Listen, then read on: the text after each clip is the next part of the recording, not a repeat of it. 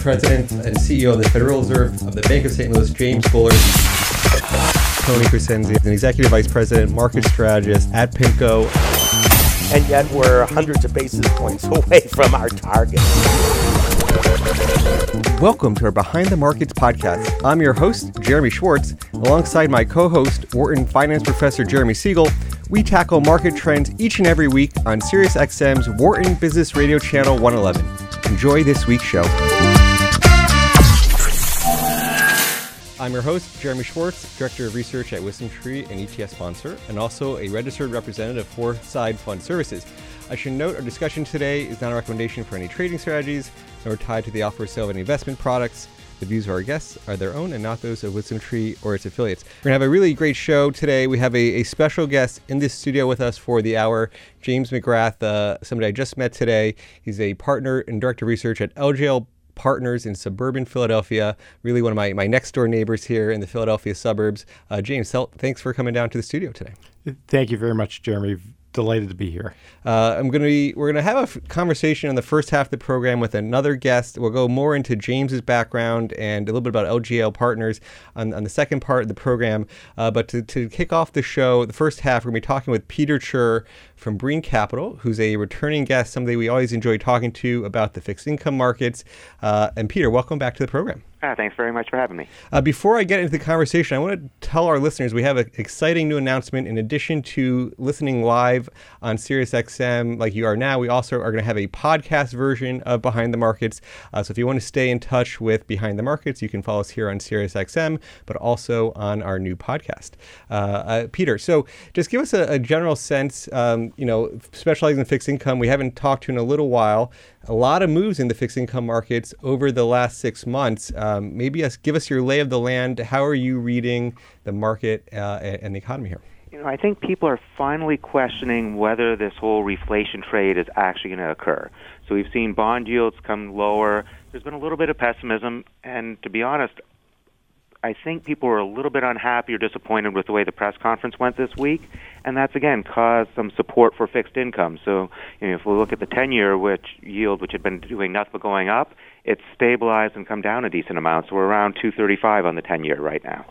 I mean, it's amazing we're reacting to these press conferences and saying we're going to adjust these rates in such a dynamic fashion here. I mean, if you think about the big moves, I mean, the 10-year last year, 136, shot up all the way towards 260.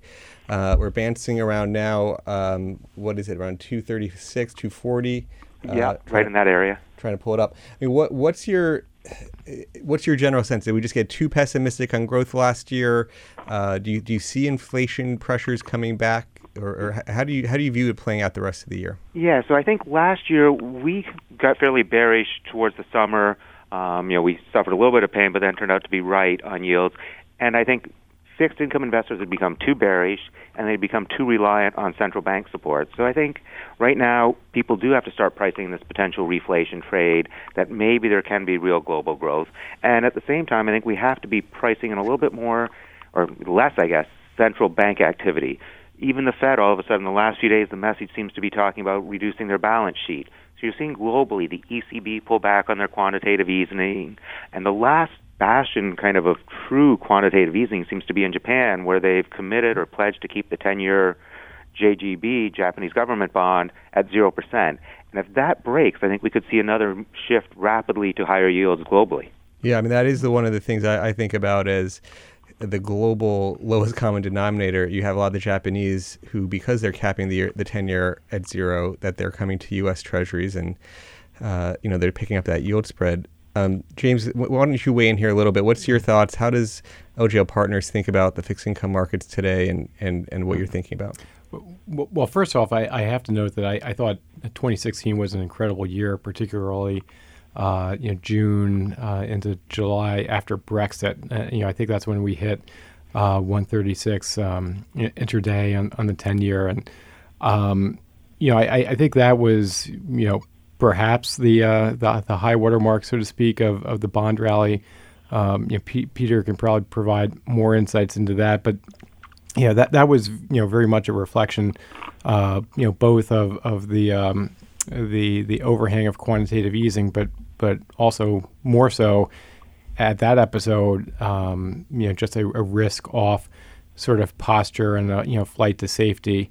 We saw that the equity markets righted themselves pretty quickly after that. I mean, I was just looking back over the data last year, and I was struck by how quickly, after Brexit, U.S. equities were off, maybe 3.5% one day, 1.5% the next day, and all told, 5 to 6%. But then, within a week, had climbed out of that. Now, the 10-year didn't do that on anywhere close to that time frame. But as we know, it finished the year at around 240, and so in percentage terms, that's a huge shift. And now to some of the points that Peter and Jeremy made, this could be the start of the reflation moment. We see a lot of the metrics which are favorable or suggestive of that, and so it'll be interesting to see if the Fed actually continues with the sentiment that they expressed in December, and we think that there are a lot of reasons for that to continue. Yeah, our first episode of this year, we were talking with Pat Harker here in the studio. He has penciled in 3 rate hikes this year. He talked about a hospital in our area who last year had to give wage hikes. This year, the shortage of nurses, 9% they had to hike wages, which is, it sounds like he was already thinking they needed to hike a little bit more aggressively. He's seeing some of these signs of wage pressures, continuing declines in the labor force. So it's going to be an interesting, if you do get a little bit more hawkish Fed here, what that's going to mean. Peter, where do you see tilts happening within fixed income portfolios? Do you see opportunities in credit? Do you like high yield? I mean, how do you suggest to your clients? That's something we've been looking at, and one of the most interesting things that I believe is there's all this talk about the great rotation, and yes, money's coming into equities, but a lot of that I think is coming out of cash, and what I'm seeing within fixed income is some money coming out of treasuries, some money was coming out of longer-term treasuries, so that's slowed down, but a lot of it was really finding its way into high-yield credits, so high yield's done very well throughout this and looks, should continue to do well. If we get any sort of M&A activity, that tends to be good for high yield. The other area is leveraged loans. So they're similar to high yield bonds. It's often the same companies. They're senior in the capital structure, but they're floating rate. So as LIBOR's been increasing, they've been being able to pay out a higher yield. So you've seen large inflows into that. We're also seeing flows at a step beyond that. So away, say, from the ETF and mutual funds, there's all these alt credit strategies that can range in CLO products. Anything that's floating rate, anything that's a bit structured, anything that's a little bit riskier seems to be doing well right now. And that makes sense given the reflation trade. It's really kind of a part of that risk-on move. So that's the areas I see doing well. Investment grade, I think you have to be very careful with because there is so much interest rate risk. So I like the leveraged loan space, some of these floating rate notes as my choice right now. Interesting. I'm curious if either of you saw in the Wall Street Journal, I want to say it was in the last week, the story was why you should be wary of junk bonds. And they had a 20-year chart showing a sort of loss-adjusted spread over treasuries. And they said, the last 20 years, the average spread was something like 2.8 points. And then now the spread's like 1.2. And so I'm wondering if either of you guys have an opinion on just that spread which is certainly compressed today versus where it blew out a year ago. Any sense there? Yeah, I'll take a quick shot at that. We were just talking about this last night with some distressed investors, and you're seeing people build up distress desks in anticipation of a higher level of defaults. And when I look at it, the problems that I see in terms of it not being so bad, there's not as much CCC issuance. There's not as much what we call drive-bys, where unheard of companies come by and issue debt in the morning without anyone really having a chance to look through it. On the leveraged loan side, we've seen the Fed has tightened down on that, what banks can do, so there's not as much leverage. I just don't think the composition of the market is as dangerous as it's been in the past. It's higher quality. There's more large double B type companies. So it's a bit misleading, I think, to look at average spread when the composition of the market has changed so much. So right now, I'm actually not that concerned. We're not running into real problems. We're not seeing companies, blow up. And I think so much of this is a mix of what the companies look like, that we're safer than these stories might appear. Obviously, we've always got to be vigilant in high yield, but I'm okay with it right now. That's a very interesting point. I haven't heard it framed that way. Yeah, I mean, I don't disagree with any of that. I mean, it's true that, to Jeremy's point, compared to this time last year, high yield spreads were certainly wider than their historical average, and we thought that start of 2016 was a great time tactically to get into high yield, and those spreads really, from February through the end of the year, did tighten materially.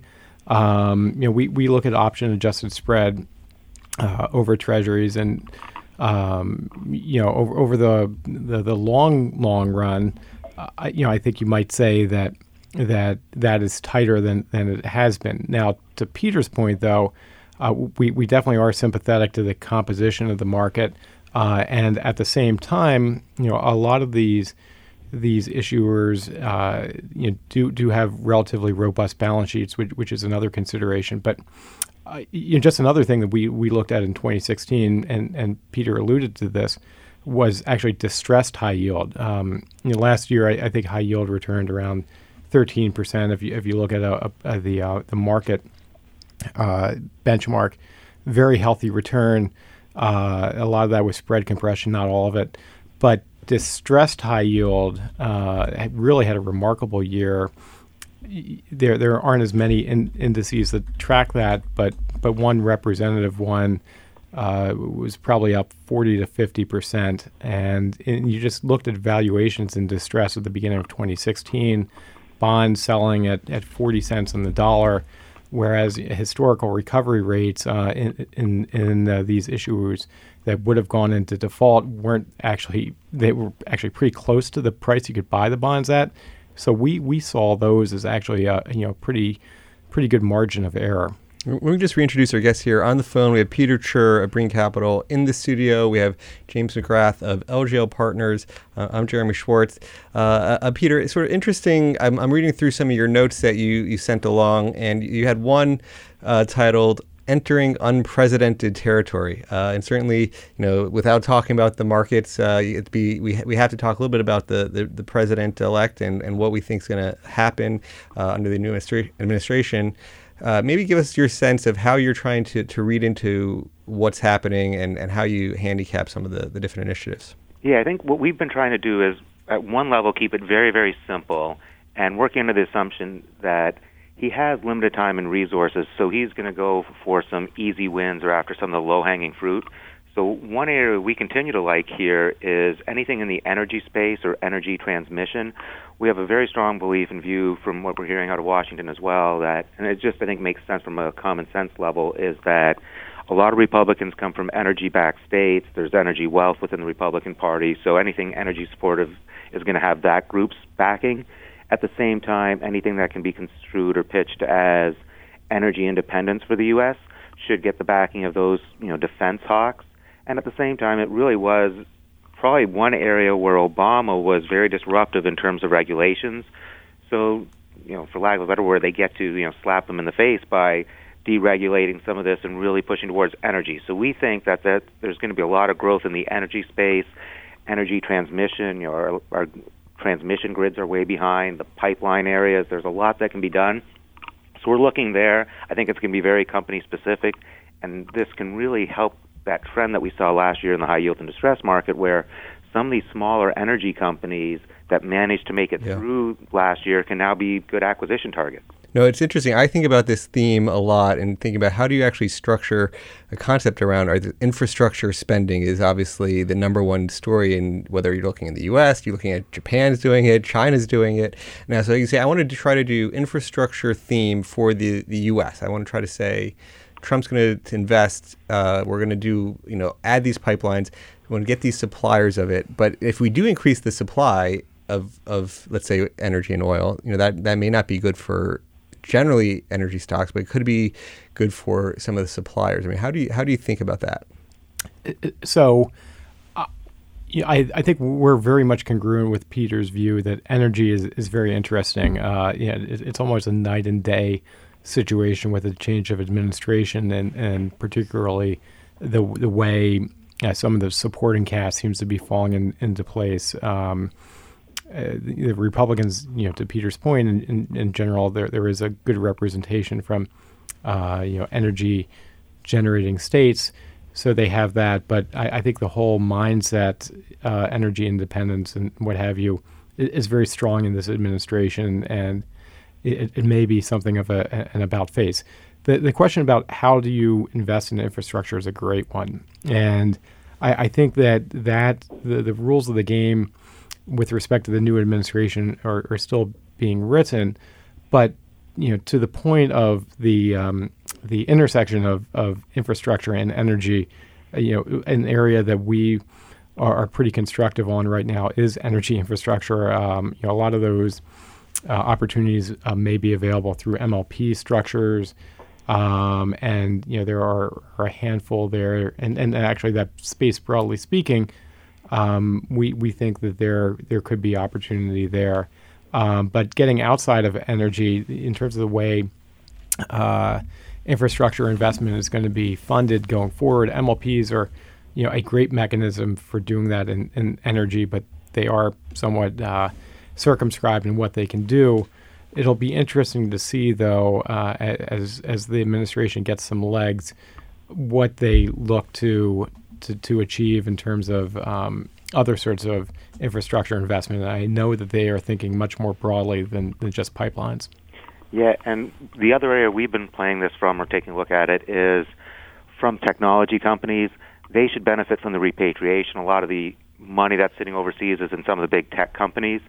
And regardless of who wins what in the infrastructure space, they're going to have to use technology to do that. So I think it's going to be a second-order effect. You won't be as right as if you pick the exact companies that win some of the big mandates, but it's a safer way to play it because you've got this repatriation backing it, which helps, and whoever wins is going to have to spend some money on technology as part of their projects. So we like that as kind of a safer or wimpier way to play it. There you go. On your grid of sort of how easy it is for him to get things done, and then sort of the crucial to low, you have sort of this desire meets reality chart in terms of what the president can do. Talk about the 50-year bond you have listed. I mean, do you think long-term duration, we have ultra-low rates, although not as low as Europe and Japan, but we have ultra-low rates. Do you think we're going to issue these very long-term bonds? I think we will. I think it makes sense to. A lot of the projects they're talking about, are very long-term projects. So I personally like the idea of trying to match the duration of your assets and liabilities if you almost think of it as a company. Hey, we're going to build some roads, we're going to build some, pipelines. These have a very long lifespan. Let's fund it with 50-year debt. It's going to be more expensive than funding it with short-term debt, but you take away that rollover risk. You lock in that cost, and I think it's going to be easier to do some cost-benefit analysis if you really try and match up the funding to the project life. That's the advice I believe he's receiving from people.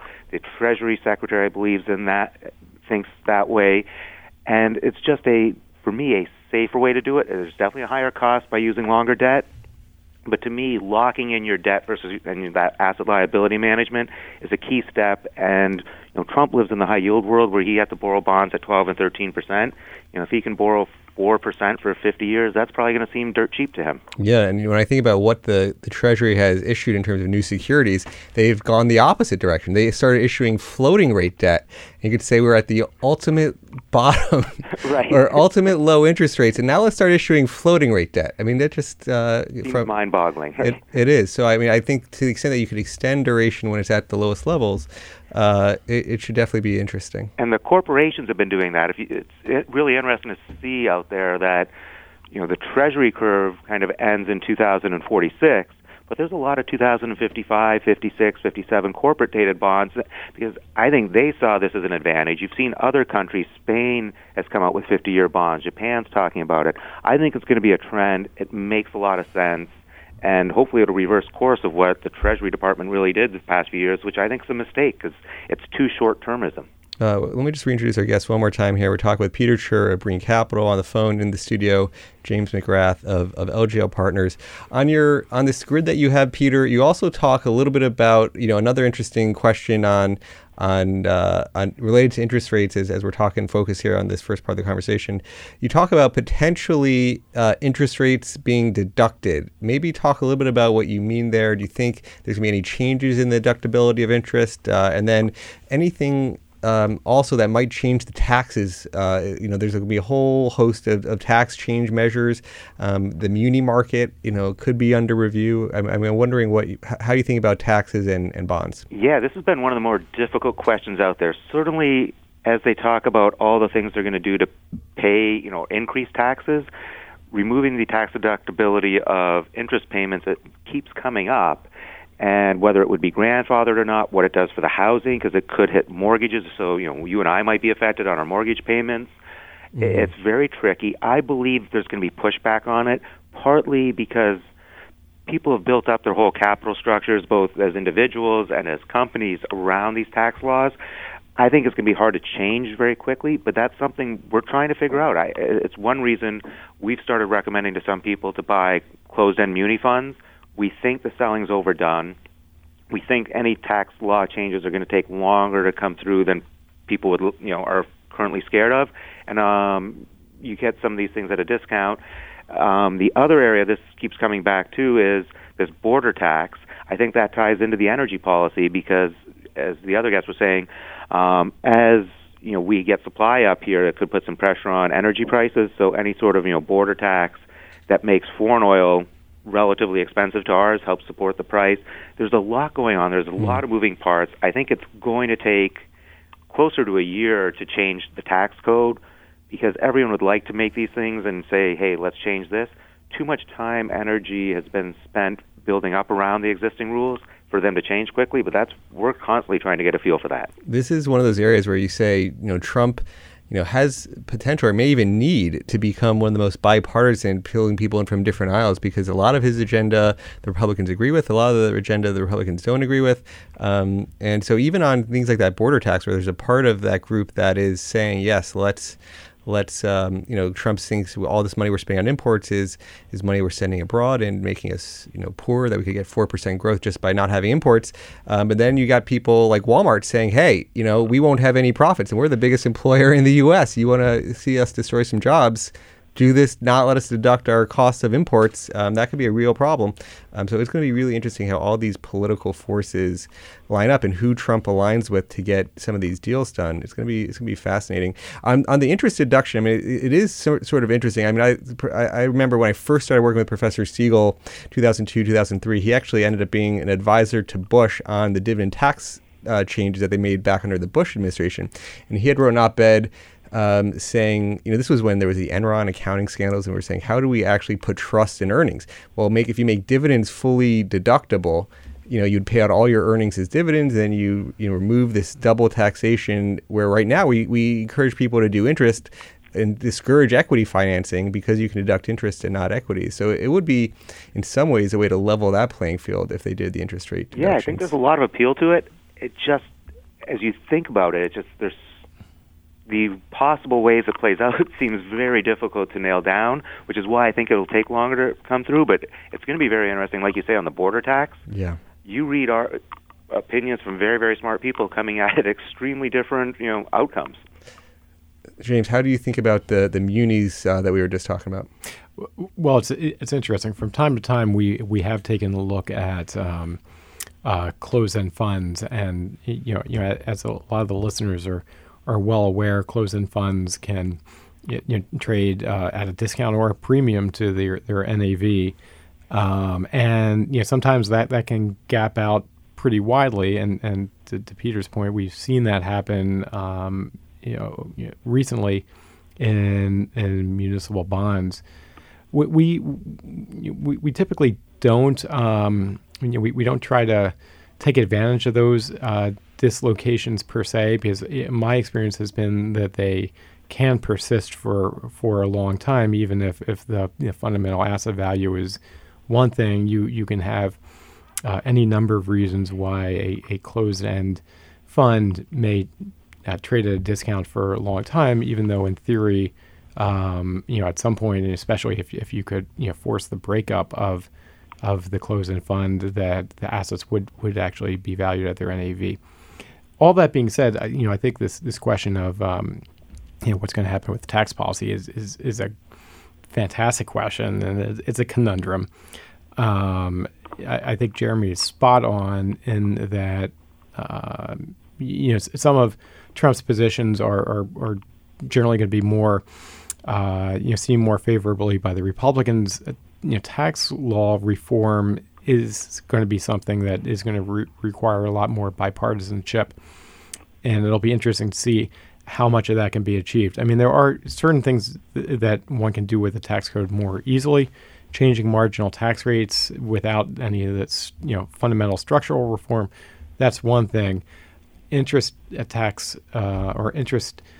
deductions, that's a bigger thing. And I think one of the big ones, the elephant in the room, is the mortgage tax deduction.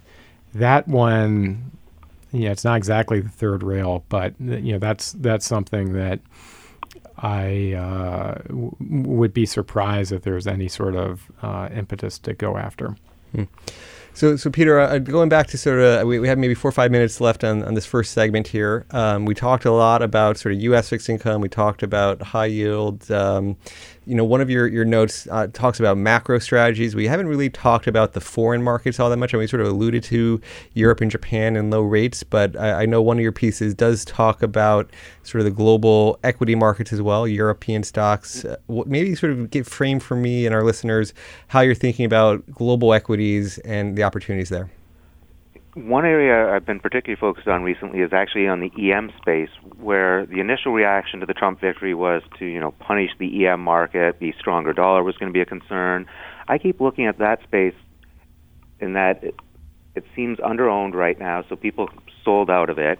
And at the same time, if we really are going to have U.S. growth, energy, growth, global growth possibly, I think the EM countries can be beneficiaries. They typically do well in times of global growth. So I've been looking a lot at the EM, both on the bond side and on the equity side. And then away from that, there is a developing growth story in Europe. There's a potential growth story, and maybe just less of a bad story out of Japan. And so you look at those markets, and I think it's hard to argue that Japanese companies are, expensive versus U.S. In fact, they look cheap. So I think we have to start stepping back, and the initial reaction has been Trump's going to develop U.S. growth. U.S. growth is good for U.S. companies. The reality might be it might be better for other countries, and companies based in other countries, they're going to get the benefit from U.S. sales as we pick up. They might not have the dollar issues. The strong dollar is something people have been comfortable with so far, but when we look at, say, FTSE after the Brexit, so the UK index, it really benefited from a weak currency.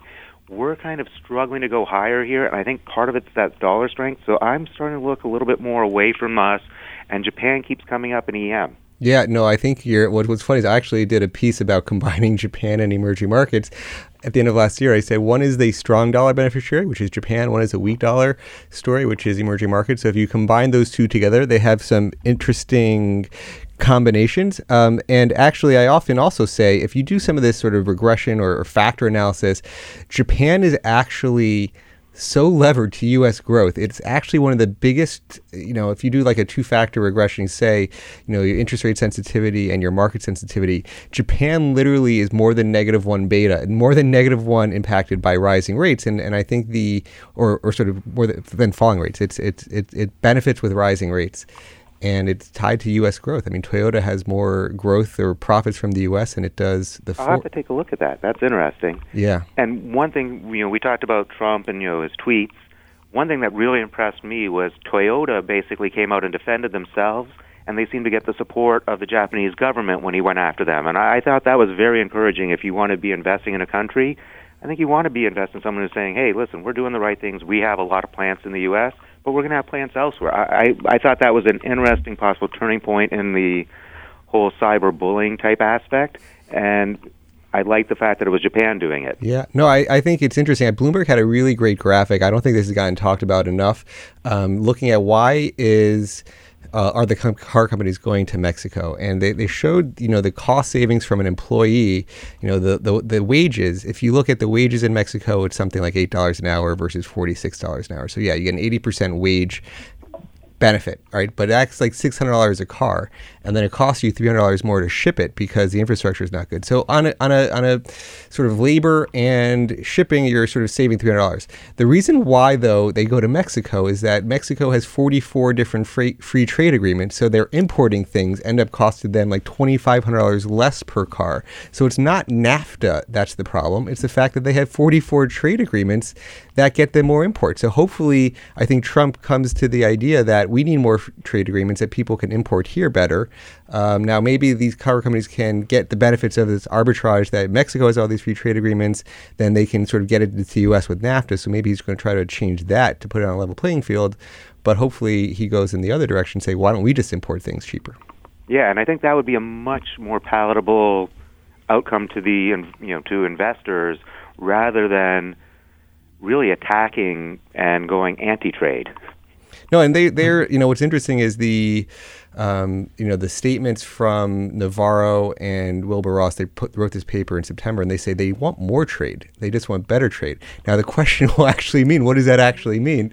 But he says they want more trade, but people just react, oh, he wants no trade. Yeah, and if I always go back to Bernanke, we all remember him for the helicopter money, but he always said two things. One, fiscal stimulus, so that we're getting. But the other thing he said that was a big root cause of the Depression was protectionism. Yep. So I think we want to be very careful on protectionism and trying to grow our own industry via all these tariffs and barriers. Well, Peter, always a pleasure to talk with you. I think we're at the bottom part of this first part. Thanks so much for joining us. Thanks very much for having me. We're going to continue on the second half with James McGrath. We were talking with Peter Cher, Brean Capital, in the first part of the program. You're listening to Behind the Markets on Sirius XM 111. I have James McGrath of LJL Partners here in the studio. He is a neighbor in the Philadelphia suburbs. I'm Jeremy Schwartz, Director of Research at WisdomTree. We had a great conversation in the first part of our program with Peter Cher. James, before we get into your background, just want to give you a final chance to wrap up our conversations on the macro policies, the interest rate environment. Any sort of concluding thoughts from that first part of our conversation? Well, we certainly covered a lot of ground, and those are all important issues. But yeah, I think the idea of where we go from here with respect to the Trump administration and trade is a really interesting question. Jeremy made some interesting observations in the first segment about the cost differential of car production in the U.S. versus Mexico, and yes, Mexico does have certain cost advantages, but they aren't huge, believe it or not. I mean, there are wage advantages, and those are pronounced, but then the other frictions and what have you also get incorporated into the relative cost of production. So all told, yes, there is an advantage, but it's not huge. The benefits that Mexico has isn't so much the cost margin, but rather their plethora of trade agreements with other countries. And Trump has been identified with or maligned as being protectionist or to be inclined to enter into a trade war. And trade war certainly could be enacted or affected through putting up tariffs and border tax, this, that, and the other thing. But is it the case that a trade war could be fought on the grounds of more competitive trade policies and actually really becoming competitive from a trade agreement perspective, and it'll be interesting to see that. And then just as a segue into maybe something we can talk about in the second half. I think it's pretty well known that within the S&P 500, 30 to 40% of earnings are actually earned offshore, and that number is probably going to continue inching upwards. And the bigger point is that supply chains are globalized and markets are globalized, and even U.S. domiciled companies still need access and to develop markets outside the U.S. And a lot of things are going to go into that. Some of that's going to be trade policy. Some of that's going to be the dollar and a number of other factors as well. Well, let's step back a little because we went pretty deep on on a lot of the individual commentaries here. We didn't really go deep into your background and the firm and who you work with. So maybe you are a fellow Wharton guy, so it's always great to have Wharton alumni come back to the studio here on the campus. But tell us a little bit about yourself. Tell us about your background and then your firm's background. Sure. Well, I certainly had the good fortune of attending Wharton as an undergraduate in the 1990s. I spent most of my time in Steinberg Dietrich Hall. We didn't have the benefit of the wonderful Huntsman Hall back then, and I'm just really thrilled to see how Wharton has just gone from strength to strength and is ever more relevant and insightful and influential. But anyway, once I graduated from Wharton, I went to work in New York. I went to Salomon Brothers, where I started out in the equity program trading group, and that was sort of a combination of both equity trading, equity index trading, some index arb, and also customer facilitation trading and what have you. At that time it was doing some cutting edge things that now you can do on your E-Trade account, but at that time it was really interesting stuff. I also worked at UBS for a while and Bank of America. I then went back and did my MBA at Yale. Upon finishing my MBA, I came back to Philadelphia and worked with the Federal Reserve for a few years. And then I joined the predecessor firm to LGL Partners, which was a single-family office, but located here. And at that time started to build out a lot of the asset allocation framework and in particular a lot of capabilities and analytical infrastructure in order to analyze alternative investments and to integrate alternative investments, hedge funds and what have you, into diversified portfolios. And that's something that we've continued to do to this day, and it's how we spend a lot of time. So talk about your type of clients. So who would be people listening in? Who would be somebody that would be somebody who should think about LGL Partners? Well, that's a great question. So we are a family office, and a family office is a private investment firm. We don't work with a large number of clients. We actually have about 50 to 60 relationships, and given those relationships, they tend to be very holistic. So we are first and foremost an investment firm, and that's how we spend most of our time, and that's something that we think we're pretty good at. But we look at investments as just one aspect of life planning for our clients, and a lot of the other things that we do can be looking at investments in the context of wealth or of asset location and wealth structuring, planning, but planning both, with respect to the assets during your own life, but also, even more so planning, with respect to subsequent generations. And so we tend to have a very holistic look and to integrate investments, and of those investments, often many of our clients will have significant private investments. Most of our clients tend to be in the wealth creation phase of their lives. They are first generation wealth creators, some of which have had liquidity events from taking a private company public, or may still have a private company that generates a lot of cash flow. So they're very much hands-on with the businesses that they came from, and then will look to us to help to integrate that expertise and those assets in something of a more holistic and diversified program, and we think that's where we can really add value. So if you have only 50, 60 relationships, I'm sure there's a lot of customization that happens for each specific client, and each person's private business has a different profile. But how would you describe, for general listeners, how, you talked about alternatives. That's not easy to access for somebody without a lot of capital. I mean, mm-hmm. how do you guys have minimums that then you sort of deal with a certain clientele, or how would you sort of structure that advice for people listening in? Well, it's true, but even the term hedge fund is not an extremely descriptive or helpful term because it can mean so many things. I mean, at the end of the day, they're typically private placement securities, and they're not 40 Act compliant, but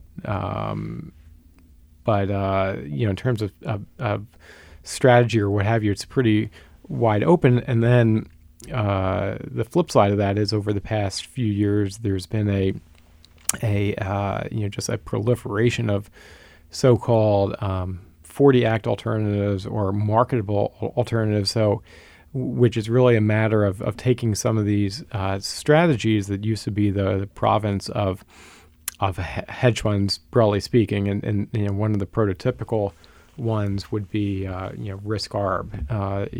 Back in the day, even before hedge funds hit their stride, maybe 15 years ago, risk arb was one of the big influential and prestigious parts of most of the major banks. And you look at some of the more prominent Goldman Sachs alumni that have gone on to other things, or Citigroup alumni. They often made a tour on the risk arb desk, and that was basically working in the merger and acquisition space, and seeing if a deal is announced, what are the probabilities of it being closed, and are the risk premiums right, and what have you. That used to be something that was just done on the risk arb desk, and then people from the risk arb desk took that and did it in hedge fund structures. But more recently, strategies like that have sort of migrated, and there are ways to access that. But alternative assets more generally, we look at as things that are more flexible, that can be accommodative of new types of strategies, or provide exposure to different maybe alternative risk premia that are different than your typical equity risk premia or your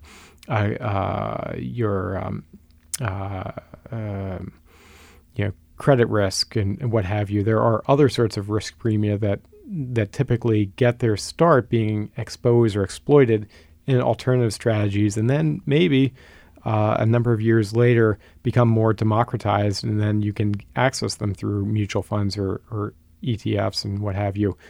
We spend a lot of time trying to identify those and find them before they become too democratized, I should say.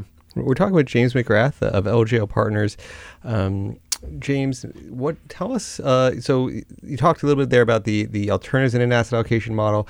Maybe talk about just traditional markets. You think about an equity fixed income allocation. We talked a little bit about fixed income in the first segment of the show, but maybe talk about how would you think about a global equity allocation today? The biases I see in a lot of portfolios from people, very U.S. domiciled, and with Peter's conversation we had in the first part, a lot of the opportunities may be international. He liked Japan, emerging markets. How are you thinking about that global opportunity set? Those are great questions, and that's really something we think about a lot. Well, first off, equities are very, very important to us. We look at equities as really the foundation of asset growth over time, and primarily those would be public equities in our portfolios. But the earlier point I made, many of our clients will also have private investments, private equity in perhaps a family business or some other combination of private equity holdings. We look at both public equities and private equities as that sort of linchpin or foundation of portfolio growth over time. On top of that, we will judiciously incorporate various sorts of fixed income, and then something we regard broadly as non-traditional assets. And by definition, those are things aside from equities and fixed income. And they may include commodities, broadly speaking, alternatives and hedge funds, and things like private real estate or public real estate as well are things that we would consider in that third category. So by and large, most of the portfolios we will put together have an equity component, which is the preponderance, fixed income component, which we have for a number of reasons, and then a non-traditional component, which could be expressed through both public and private instruments. Now, to your point, Jeremy, about the international versus U.S. orientation, that's a great question. And much the same way that we would look at an individual who has a significant employee stock ownership plan or stock options or a restricted stock within a certain company that they continue to work for, which would basically present a compound risk to that individual because both their income as well as their assets are tied to that. We look at that a little bit more broadly. Most of the people we deal with are U.S. based and are specifically U.S. taxpayers, and then their earnings are tied to the health of the U.S. economy, which, by the way, we can talk about what we think about that. We're constructive. But that being said, that is one set of risks and valuations, and we certainly spend a lot of time looking outside the U.S. and to areas which we think are interesting. Japan, in terms of a particular country, is interesting. Developed Europe broadly is another area which we will often compare to large cap U.S. equities and try to line those up and see where the advantages, disadvantages may be. And then emerging markets are a third area with a different dynamic. And then one final sliver that I will throw out there that we also have a selective exposure to is frontier market equities. And that's an entirely different ballgame. And depending on how much time we have, maybe we can touch upon any subset of those. So Europe is an interesting one. We talked a little bit on Japan and emerging markets. The political risk there is the most common pushback when I talk with people. They say, how can you invest in Europe? You've got these elections coming up next year. We see the rise of unpredictable elections with Brexit, with Trump. We've got the French, the German elections. I mean, how do you think about that? Well, it's interesting. So you could look at the UK. The UK is a great example because you have Brexit. For a U.S. investor, there are two big contributors to your investment return when you invest internationally. It's going to be the equity return and the currency return if you're a U.S. denominated investor. And so you look at the EFA equities, which are broadly speaking developed Europe and developed Asia. They were slightly positive in 2016. And by that, I mean on a total return basis up around 1%, give or take. Whereas on a currency hedge basis, they were up over 8%. And, again, EFA is mostly dominated by Europe, and the UK is a big part of that. During that time, or over the course of 2016, the euro was took some hits, and the pound in particular was off in the high teens, almost 20%. If you controlled for the currency moves, both with respect to those equities more broadly, but in particular with respect to UK equities, and despite the sell-off after Brexit, it actually would have actually been quite good. So my point is that that you really have to have a view on both the currency and the equities, and I think you can evaluate them both independently, and there are ways now to segment that, and you don't have to assume both the risk at the same time. You may want to, but you can also look at the equities on their own. And to the same point I made earlier about the S&P earnings, so many of those being internationally sourced, you can say the same thing about some of the marquee European equities as well. And so if they are selling at depressed valuations due to a whole host of things, and you become agnostic about where the euro is going, well, then I think it could be a very compelling opportunity. Yeah, I just pulled up a chart while you're talking, and this is certainly a topic close to my heart. We talk a lot about currency hedging. We're not going to talk about specific funds here as we can't. But last year, S&P 500 was up 11%. Broad international equities flat on the year. UK, if you hedge the currency, is up 20, right? So the UK outperformed by double, as long as you don't have the currency risk. But it's sort of an interesting proposition. A lot of the currencies have moved a lot. It's hard to say. I mean, when I talk about that concept with people say the euro's fallen so much, it's done, or the pound has already fallen a lot. I mean, how do you think about that question? Well, I think you sort of identified some of the issues that we're looking at. There are a number of elections coming down the pike, and potentially some referendums as well, and then. Just Brexit itself. There was the referendum, but that's going to take a while to play out. So we don't have a particular view on individual currencies by and large. That being said, there are certain of these things coming up. The sort of the nuclear situation, which we don't expect, but certainly has to be on the radar, would be a complete breakup of the euro.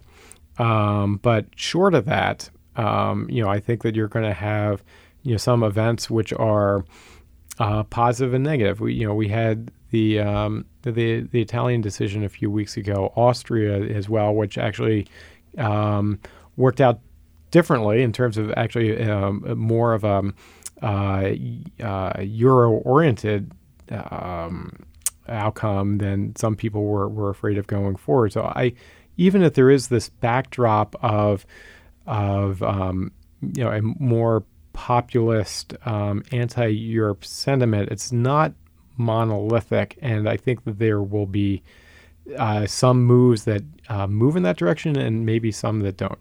So we're counting down. Time flies, I know, when you're having fun here. But we have about 2 minutes left in the program. We've covered a number of topics, but maybe I sort of leave an open-ended question for you here. I mean, of all the things we talked about, things you'd like to say about LGL Partners, your firm, your approach, and what you think about. Any thoughts as we rapid count down to the bottom? Well, yes. We certainly have a long-term mindset, and that's something that we really like to emphasize with all our clients and the people we speak to, because we are investing over multiple market cycles. Because our goal, as we see it, is both to preserve and grow wealth, rather than trade in and out of things. And I think 2016 was a great example of this, and there will be many other ones. But you look at January and February, the market's off 10% or more going into middle of February. And then over the next 2 or 3 weeks, they completely reversed. You had Brexit, and the market's off 6% in the U.S., completely reversed within a week. You had the overnight after the U.S. election with S&P futures off 5%, and then the next day flat or up. So we really believe in identifying valuations, opportunities, and risk premia that get expressed over multiple years, and then putting together asset allocation that to some degree smooth those fluctuations. But we really think it's important to maintain a long-term orientation, to be mindful of when there are value dislocations. But it's really hard to get the benefits of asset classes if you have a trading mentality. Well, James McGrath, thanks for coming to the studio. A new friend here, Philadelphia suburbs. You've been listening to Behind the Markets on Sirius XM 111. Thanks again, James, for coming to the studio. I'd like to also thank our producer, Patty Hall, our sound engineer, Danielle Bruno. You could also now listen to our show on the Behind the Markets podcast. You've been listening to Behind the Markets on Sirius XM 111. Have a great week.